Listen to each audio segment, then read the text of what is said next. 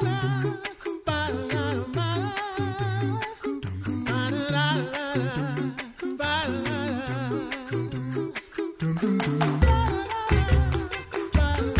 listening to The Coffee Hour. I'm Sarah Gulseth. I'm Andy Bates. Thanks to Concordia University, Wisconsin for your support of The Coffee Hour. You can find out more about Concordia University, Wisconsin at cuw.edu. Live uncommon. So we've got another commemoration this week, and this one is probably someone you've heard probably quite a bit about. Martin Luther's Commemoration Day is February 18th, and we talk about him all the time in our Lutheran circles. But one thing that I don't think we've talked about very much is his German Mass, the Deutsche Messe. And this is something that's very interesting in history, but also there's a lot of contemporary applications in our own liturgy and church services. So joining us today is Dr. Joe Herl, professor of music at Concordia University Nebraska, to talk about this Mass and how we see it today. So thank you so much, Dr. Herl, for joining us today on the Coffee Hour. Thank you, Sarah. It's a pleasure to be here.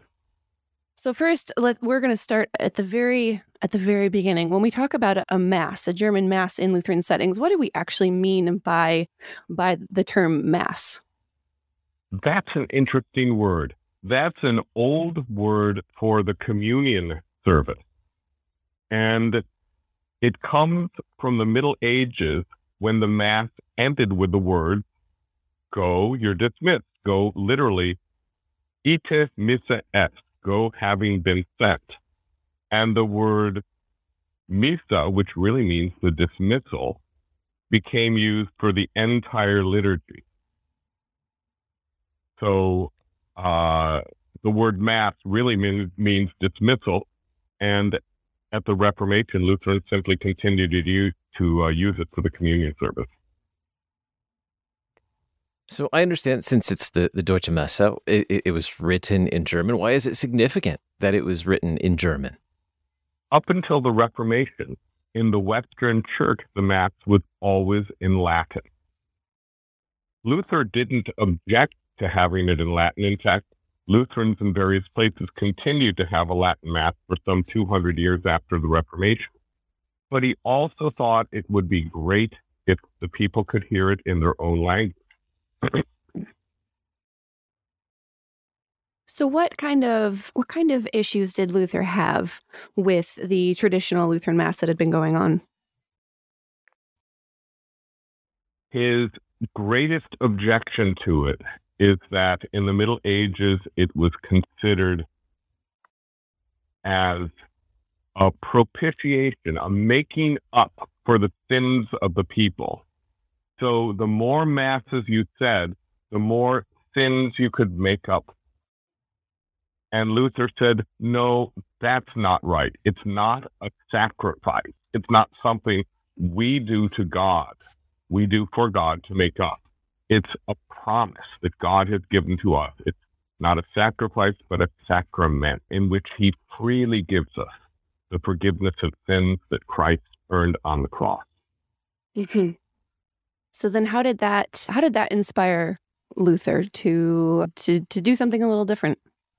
Well, Luther had a lot of things to do, and writing a Mass in German was not at the top of his list by any means.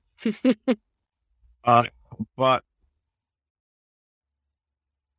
he began to hear reports of discontent and disorder in other German cities after Masses in German had been introduced. And he's writing this to try to put some order. What's really interesting is that he says very specifically, I'm not writing this to make it in order that other places should follow. I just want to show people what we do here in Wittenberg, and if you want to make use of some of it, go ahead.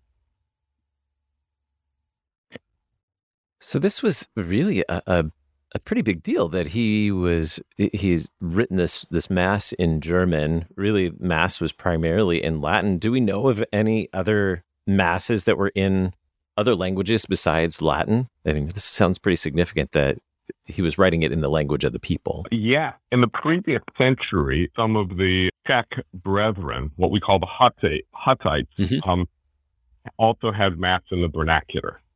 But that didn't survive, and Hutz was branded a heretic. Even the Catholics didn't have so much objection to the idea of a Mass in the vernacular. In fact, they may well have gone for it in the 16th century if Luther hadn't done it. But now it was connected with Luther's heresy, so no way. So you started to share with us a little bit about the impact that the German Mass had, and not wanting it to be, I guess, prescriptive. Tell us more about that impact and Luther's intent with it. Okay. Luther saw disorder, as I said, in other German cities, but he didn't want everybody going his own way in producing his own order of service. He feared, for example, that the doctrine might be questionable if they did that, or that a service would be poorly written from a literary or aesthetic standpoint, or that people would be confused if every church had a different order of service. And so he favored that all the churches within a principality. Now, at the time, Germany was divided into dozens of more or less independent duchies and counties and cities and so on. He said it would be well if the service in every principality would be held in the same manner, and if the order observed in a given city would also be followed by the surrounding towns and villages. Whether those in other principalities hold the same order or add to it ought to be a matter of free choice. Basically, he's doing this from a pastoral perspective. Wherever people might travel to on a regular basis, he wants the order of service to be the same. Does that answer the question? I may have gone in a different direction. Yeah, no, that sounds so contemporary today. That's the same thing that we like to have in our Lutheran liturgy. It's so fantastic that has kind of held its own throughout all of these hundreds of years of Lutheran liturgical history.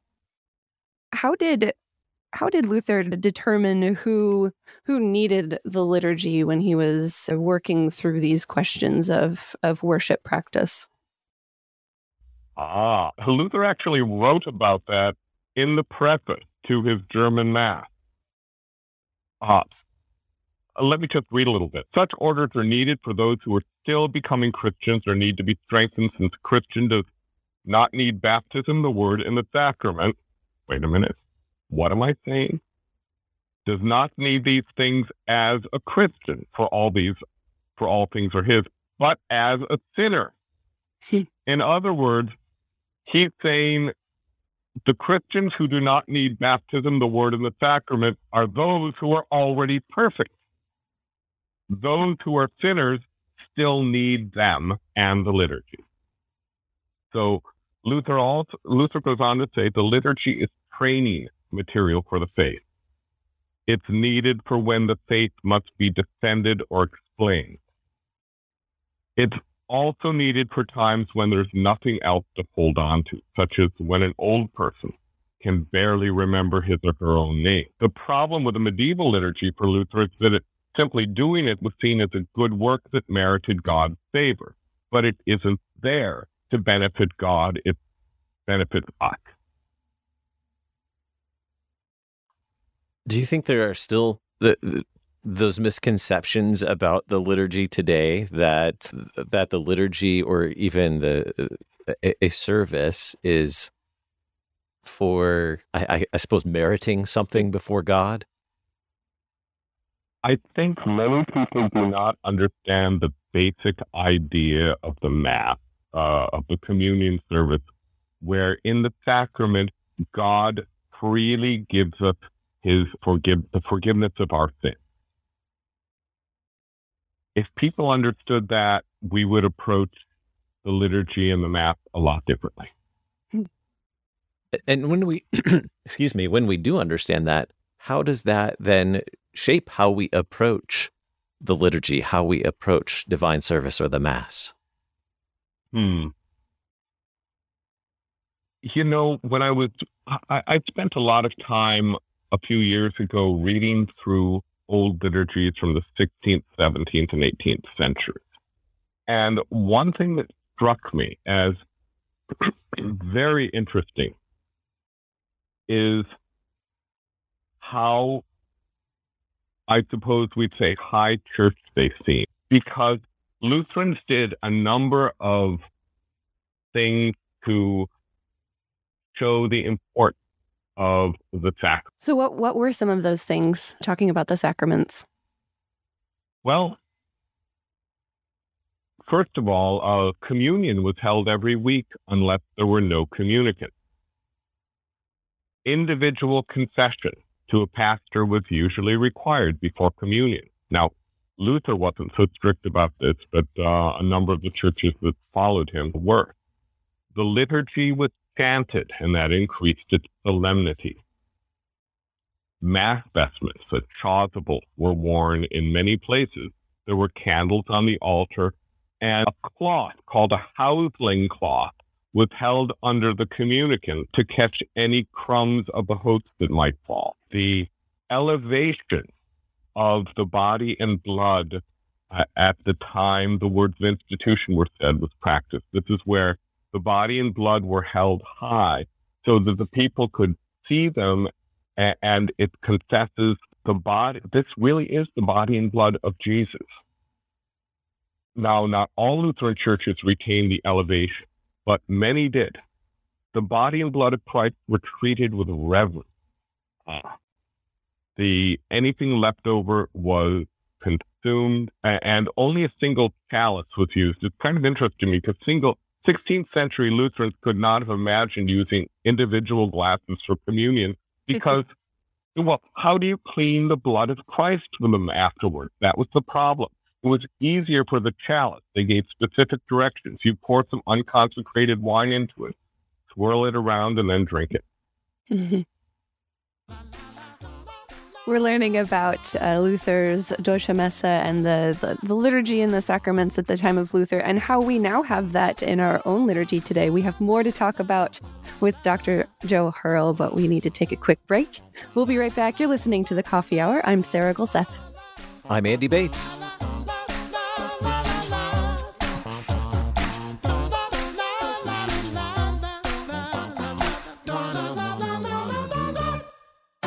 At Concordia University, Wisconsin, we believe you were created for a reason: to use your God-given gifts to help others, to live a life of self-sacrifice in a me-first world, to live a life that's uncommon. Whether you're taking one of 50-plus online programs or learning with us in person on the shores of Lake Michigan, you'll be equipped to make an uncommon impact. Learn more at cuw.edu. Concordia University, Wisconsin. Live uncommon.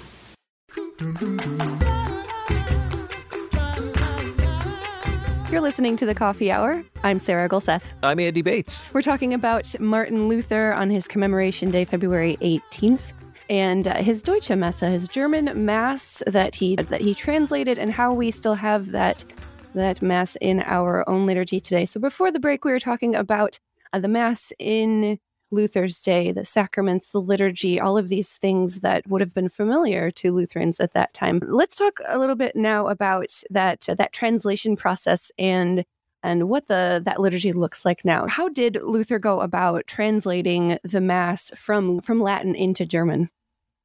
Yeah, that was very interesting. The German Mass dates from 1526. 3 years earlier, in 1523, he'd already produced a Mass in Latin, and that was a fairly literal translation from the Latin, except with the parts he objected to that mentioned our sacrifice for our sins being presented to God. He omitted those parts. The German Mass was something different. When he translated it into German, he did not do a simple prose translation. It was not literal. Some others had done that, and Luther didn't like the result. He thought Well, he thought the result was aesthetically not pleasing. He felt that the translations into German did not fit the traditional Latin melodies very well. And so what he did instead is made rhymed paraphrase. So what we would call today hymns based on the liturgy, that paraphrase the parts of the liturgy. So what was the result then? What did the German Mass retain and what did it omit? Well, it started with a hymn sung in place of the introit, and then the Kyrie, which interestingly was not set as a hymn. It was just the threefold Kyrie, exactly as it appears in our Divine Service setting 3. Lord, have mercy upon us. Christ, have mercy upon us. Lord, have mercy upon us. Except that it was in German. Then the collect for the day, a prayer summing up the theme of the day, was sung. Everything, I should add, everything is sung in the Mass, except for the sermon. It's all chanted. Then the epistle was chanted. Then a German hymn in place of the gradual, which is actually specified, to God the Holy Spirit, let us pray. Nun bitten wir den Heiligen Geist. And then the gospel is chanted, and that has interesting. The gospel tone, the traditional tone which Luther used, has 3 different pitch levels.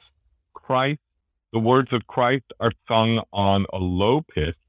The words of the evangelist who's narrating the story are sung on a medium pitch, and everybody else's part is sung on a high. Okay, then Luther did something very interesting. In place of the Latin creed, he inserted a creedal paraphrase in German, and that is in our hymnal as the hymn, We All Believe in One True God. We all believe in one true God. And that's kind of interesting because it's very hard to tell exactly what creed that's derived from. It's not clear whether it's a paraphrase of the Nicene Creed or perhaps a blend of the Nicene and Apostles' Creed. Luther did rework a medieval paraphrase of it, which had only 1 stanza, and Luther reworked it into a 3-stanza hymn. Now, after that, I'm sorry, did you want to say anything before? No, keep going. This is fascinating. Okay, then the sermon. Now, that's really interesting, because what do you do with the sermon when you have a bunch of priests out there who really still don't understand basic Reformation teaching? So Luther recommended that preachers read one of Luther's sermons rather than making up their own, because he's afraid that the doctrine they preach might be suspect. Okay, after the sermon comes a paraphrase of the Lord's Prayer and exhortation of the sacrament. Now that's kind of interesting because today we just automatically pray the Lord's Prayer. We retain the literal Lord's Prayer, but instead Luther paraphrased it. And so it kind of said, explained to the people at the same time it's being prayed. And right after that comes an exhortation to communicants, which is a brief message, a brief exhortation explaining what the sacrament is all about. That exhortation is really great. What comes after that exhortation? After that is the consecration of the bread and wine. And that's interesting. That is always sung in Lutheran churches. It's always chanted and always in the vernacular, always in German in this case, even if the rest of the liturgy was in Luther wanted the people to hear and understand what was happening at that point. Now, this is really interesting because sometimes you hear complaints today that chanting the words of institution, that's too Catholic. Lutherans don't do it. What's really interesting is that Catholics have never chanted the words of institution. In the Middle Ages, in fact, right up until the 1960s, the priests spoke those words quietly so that the people couldn't hear them. Luther was actually the one who came up with the pastor chanting those words. And Luther had another interesting innovation that people today might not automatically catch, but back then they would have. And the chant that he used for those words was the same tone that was used to chant the gospel. Because as Luther said, those words are pure gospel. Okay, then after that, you had the administration of the sacrament, which Luther suggests that the body of Christ be distributed immediately after it's consecrated and before the cup is consecrated. That seems to have been uncommon in Lutheran churches, and only when there were very few communities. Then there were some hymns sung during the distribution, including, one thing that we did not have in this order of service. The Sanctus was not sung. There was no preface dialogue, and the Sanctus was not sung at that point in the liturgy. Today we can scarcely imagine omitting that from the liturgy. Mm-hmm. But back then, if time was running short, or if they didn't want the service to be too long, especially in winter when it was really cold in the church, the preface and the Sanctus were the first things that Lutherans would omit. Isn't that awful? They were so wonderful. Anyway, so the Sanctus wasn't sung during that place, but it was suggested that the Sanctus be the first thing sung during the distribution of communion.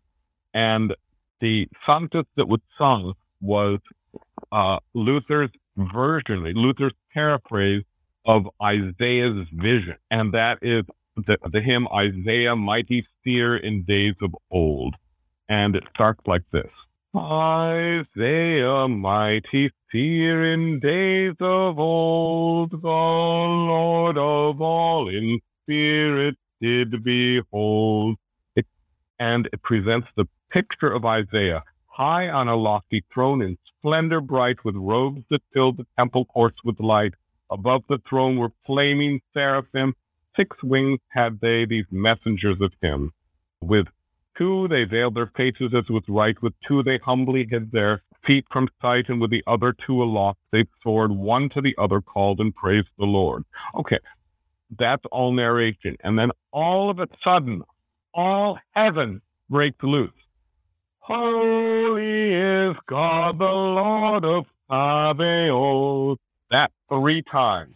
His glory fills the heavens and the earth. The beams and lintels trembled at the cry, and clouds of smoke enwrapped the throne on high. Now, what's really interesting is, in my experience, pastors are reluctant to choose this hymn because they think it's too difficult for the people to sing. Well, if that is the case, teach it to the children first, because children eat this up. Yep. Not only for the tune, but especially for the text, which, you've got everything shaking, you've got smoke, you've got angels flying around, you've got throne with God on it. The image is just remarkable, and they go for it. When I did this with my children's choir, they kept asking for it all year. And so Luther was like this in general. The genius of his hymn writing is that he didn't simply explain his doctrine. Rather, he drew little pictures in your mind, and he does that here beautifully. Okay, so there are some other hymns that he suggests during the distribution, including, O Lord, we praise thee, bless thee, and adore thee, and Jesus Christ, our blessed Savior, and O Christ, thou Lamb of God that takes away the sin of the world. And then after that, the Thanksgiving Collect and benediction. There's so many wonderful things in all of the hymnody. How does this German Mass come into our liturgy today? It is in Lutheran Service Book as Divine Service Setting 5. It isn't quite the same as Luther had it. For example, The divine service includes a hymn in place of the Kyrie. Luther didn't do that. He had just the straight Kyrie. It includes the hymn in place of the Gloria. Luther didn't do that. He actually omitted the Gloria from his German Mass. But much of the rest of it is the same as what Luther did. And we only have about a minute left. But what else should we know about this? What are some of the things to pay attention to when we run across this liturgy, when we sing it in our churches? I think the biggest difficulty that congregations face is how to introduce it to a congregation that is unfamiliar with it.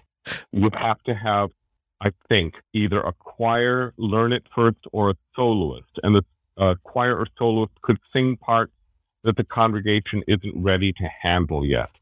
It is not necessary to use a keyboard accompaniment for every section of it. For example, the creedal hymn works well without that, but it might help to have someone play just the melody line on an instrument, either on an organ or piano or some other melody instrument, such as a trumpet, to help the people along.